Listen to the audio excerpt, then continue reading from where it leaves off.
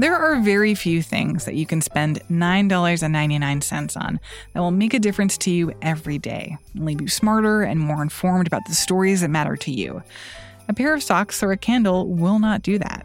But for the cost of one of those things, you can give yourself or someone that you care about a full year subscription to The Washington Post for just $9.99. This amazing deal is back and it ends on January 4th.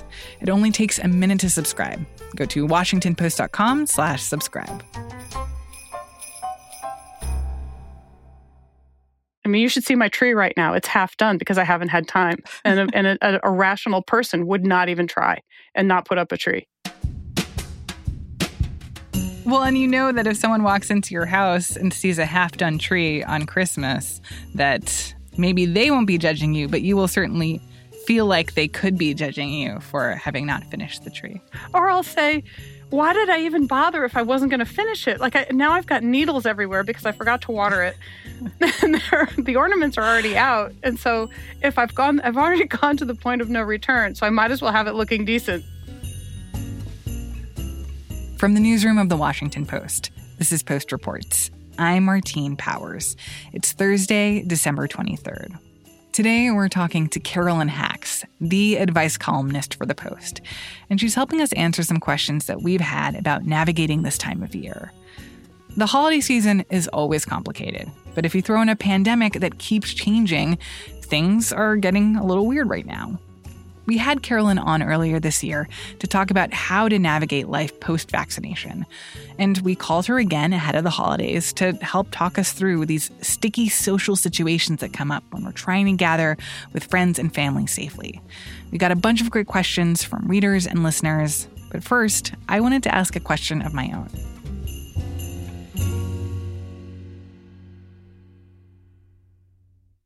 So, Carolyn, I think that for a lot of people who are seeing their families for the first time in a long time because of COVID, one thing that can come up is checking in about healthcare stuff or medical stuff. Like you can see someone for the first time, you're like, oh, have you been seeing the dentist? Have you been seeing the cardiologist? Have you been seeing the eye doctor? Like all of a sudden I realize you can't see anything, or I think you need a hearing aid, or you haven't been going to PT, or, like these things that come up that when you're talking over the phone, you don't realize haven't been happening. And then all of a sudden you want to pester your family members about trying to keep on top of things having to do with their health.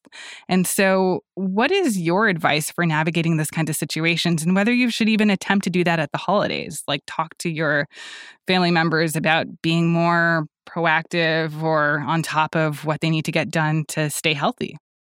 I tend to be on the radical side of leaving people to their own care. And we're talking now about seeing people for the first time in years and in a holiday family setting. That's an occasion for even more restraint on topics like that. And I realize it can be really difficult when you see that somebody has deteriorated and you want to say, wait, no, take care of yourself for me. If you could set that aside for just appreciating the person. I mean, the reason you're caring about their health is that you want them around.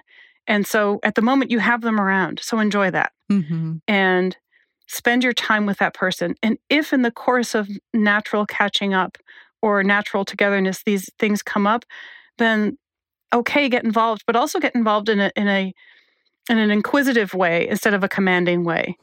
I see you're not taking care of yourself. No, that's not really going to make anybody feel inclined to go call a doctor. But you say, hey, how is it with such and such? How is that doing? Are you okay? Is there anything I can do? I think more of a seeing how they're taking care of themselves as a loving and interested party. But that can even wait till after. I mean, right now you have a moment to be in each other's presence. And a conversation like that can happen over the phone or over Zoom. And so maybe once you've enjoyed some time together, then you can say, hey, if you're feeling really concerned and if you have standing to do this, and that's the other really important thing, which could be a whole other answer. But if you have standing to get involved, then you might say, hey, it was really great seeing you. I was concerned about blank. Tell me more about what you mean by standing, because I find that very interesting. I as someone who has lots of aunts and a mom and a grandma and family members who feel that they have standing to comment on anything related to your body or your life.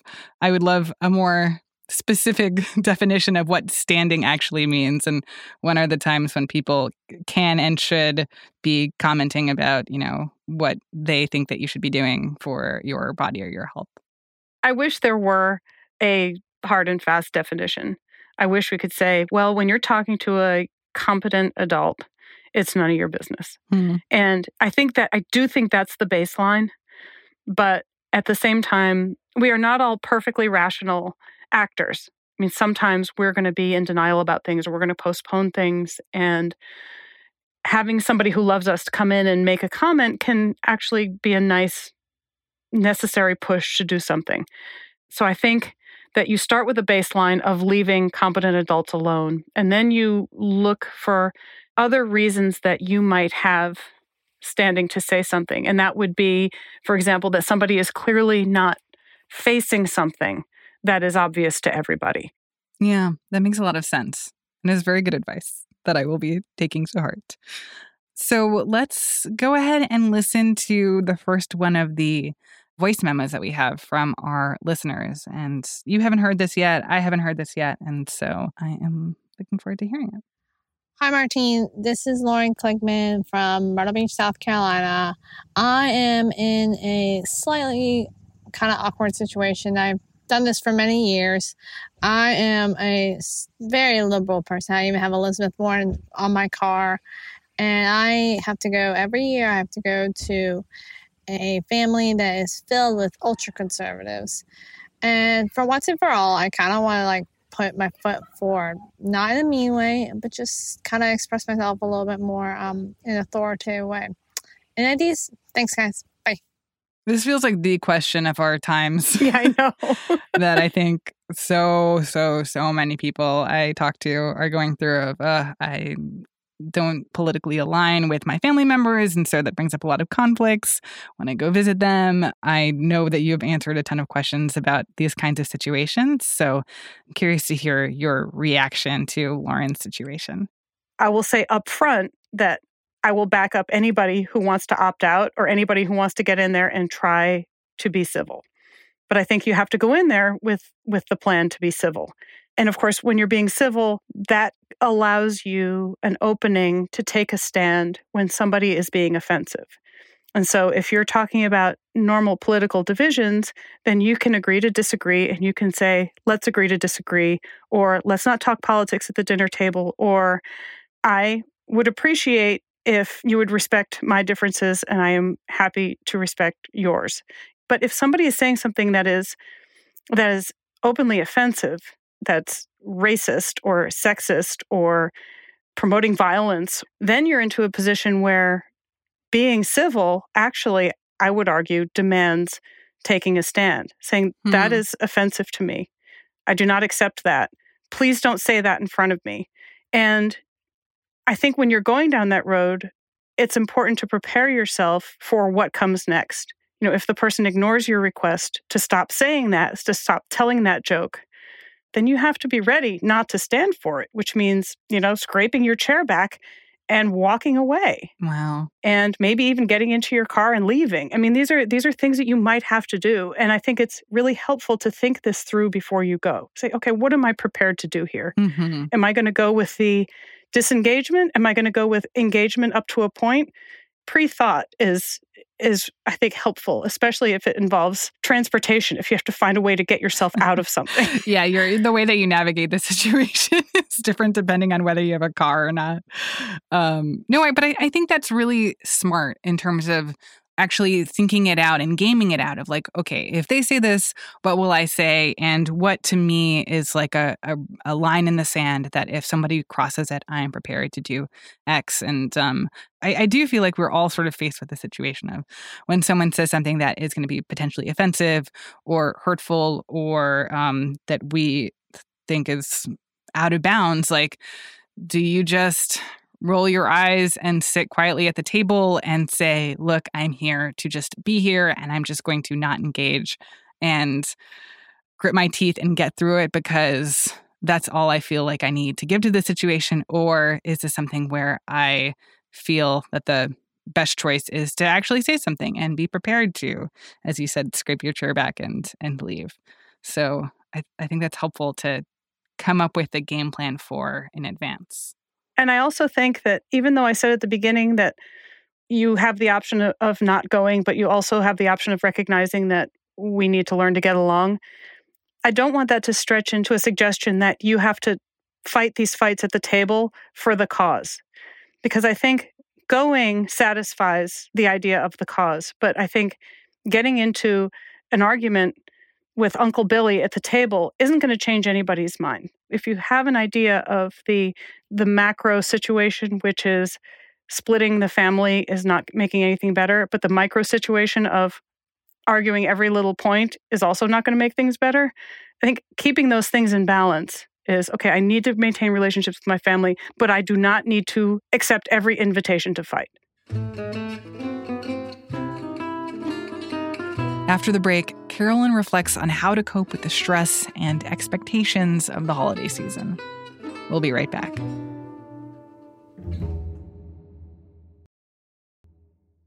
So let's go ahead and listen to our second voice memo from another listener. Hi, my name is Jonah. My wife and I have been very careful during the pandemic. I think one of the many reasons we've been so cautious is that we live in fear of remote school. We want to do whatever we can just to run out the clock so we don't have to do the remote school thing again.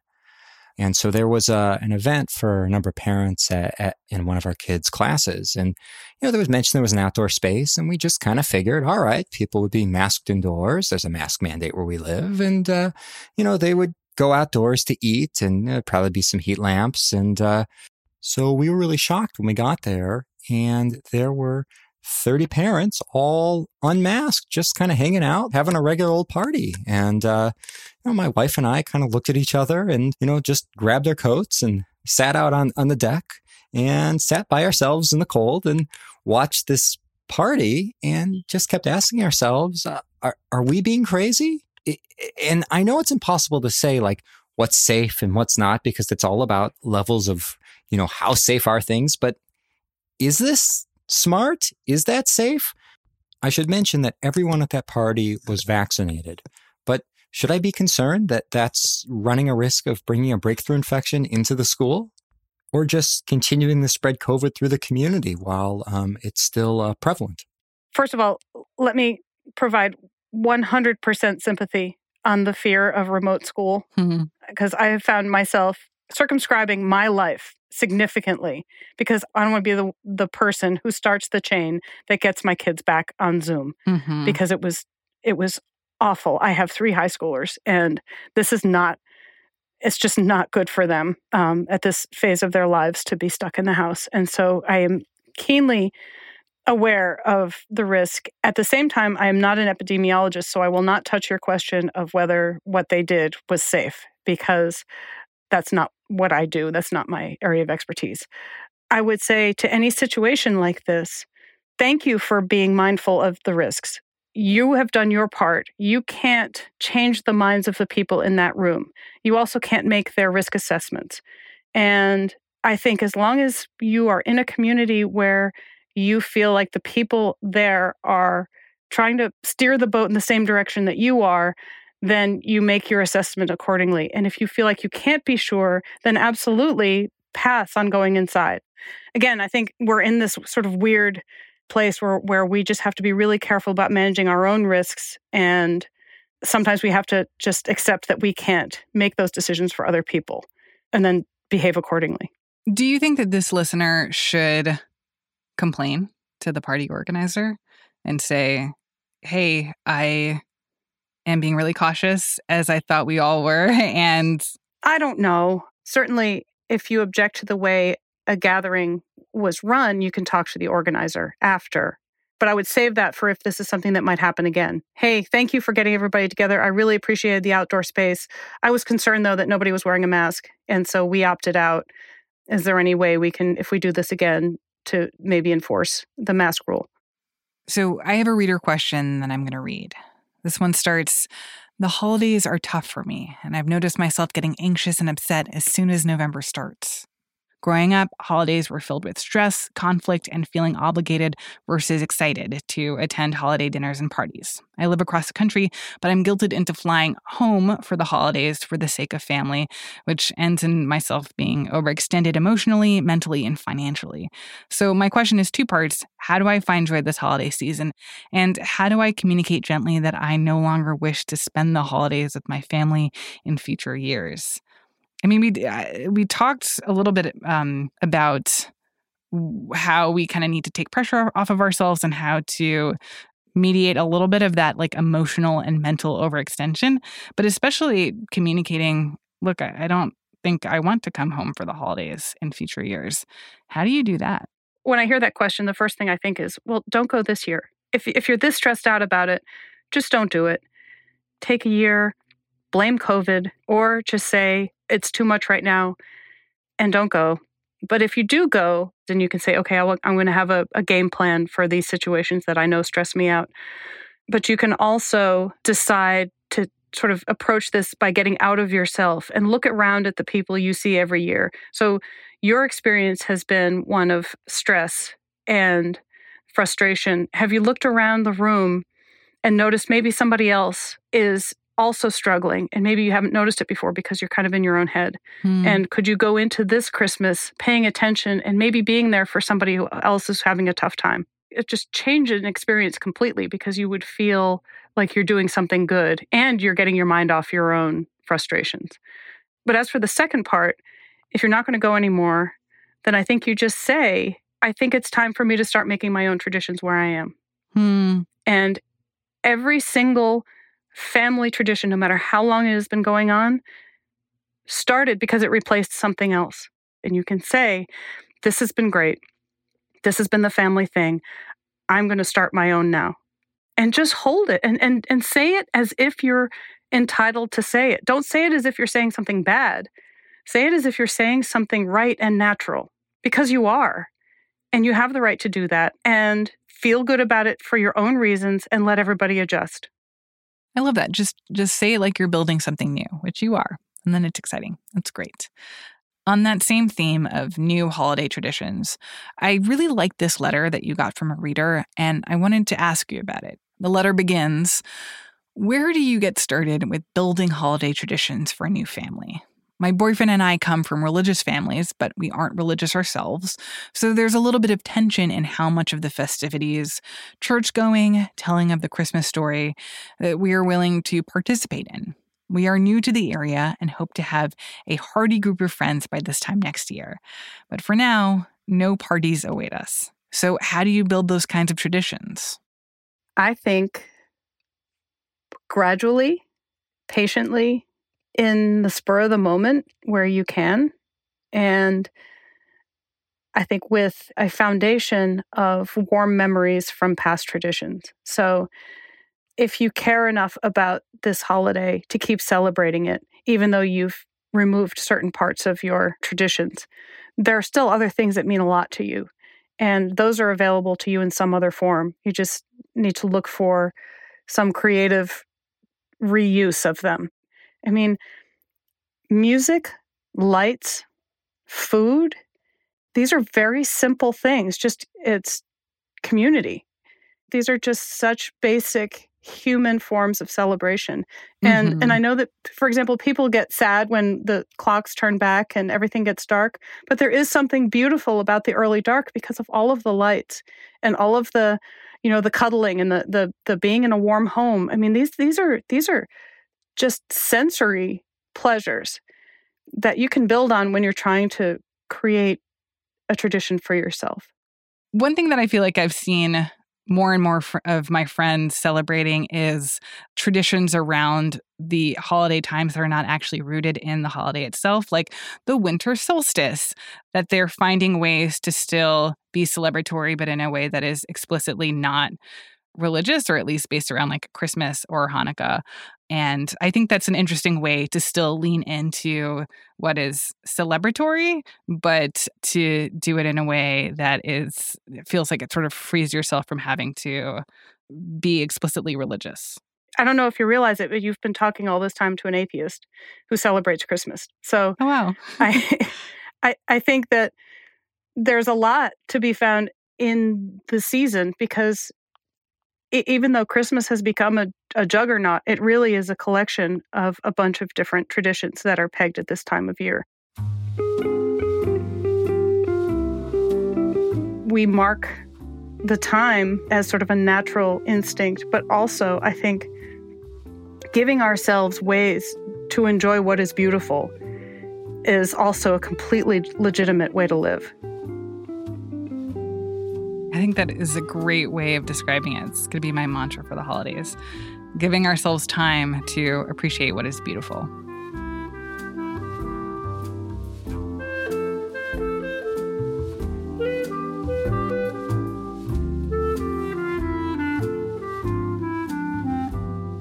Carolyn Hax is the advice columnist for The Post. This episode was produced by Ariel Plotnick and mixed by Rennie Svirnovsky with help from Jordan Marie Smith. That's it for Post Reports. Thanks for listening. And if you celebrated, Merry Christmas. I hope that you have a restful time with new traditions or old traditions or no traditions at all if they don't serve you. We'll be taking off on Friday, December 24th, so there won't be an episode in your feed, but we will be back on Monday, the 27th. Our executive producer is Maggie Penman. Our supervising senior producer is Rena Flores. Our editors are Alexis Diao and Ted Muldoon, who also composed our theme music. Our producers are Lena Mohammed and Jordan Marie Smith. Ariel Plotnick and Rennie Svirnovsky are associate producers.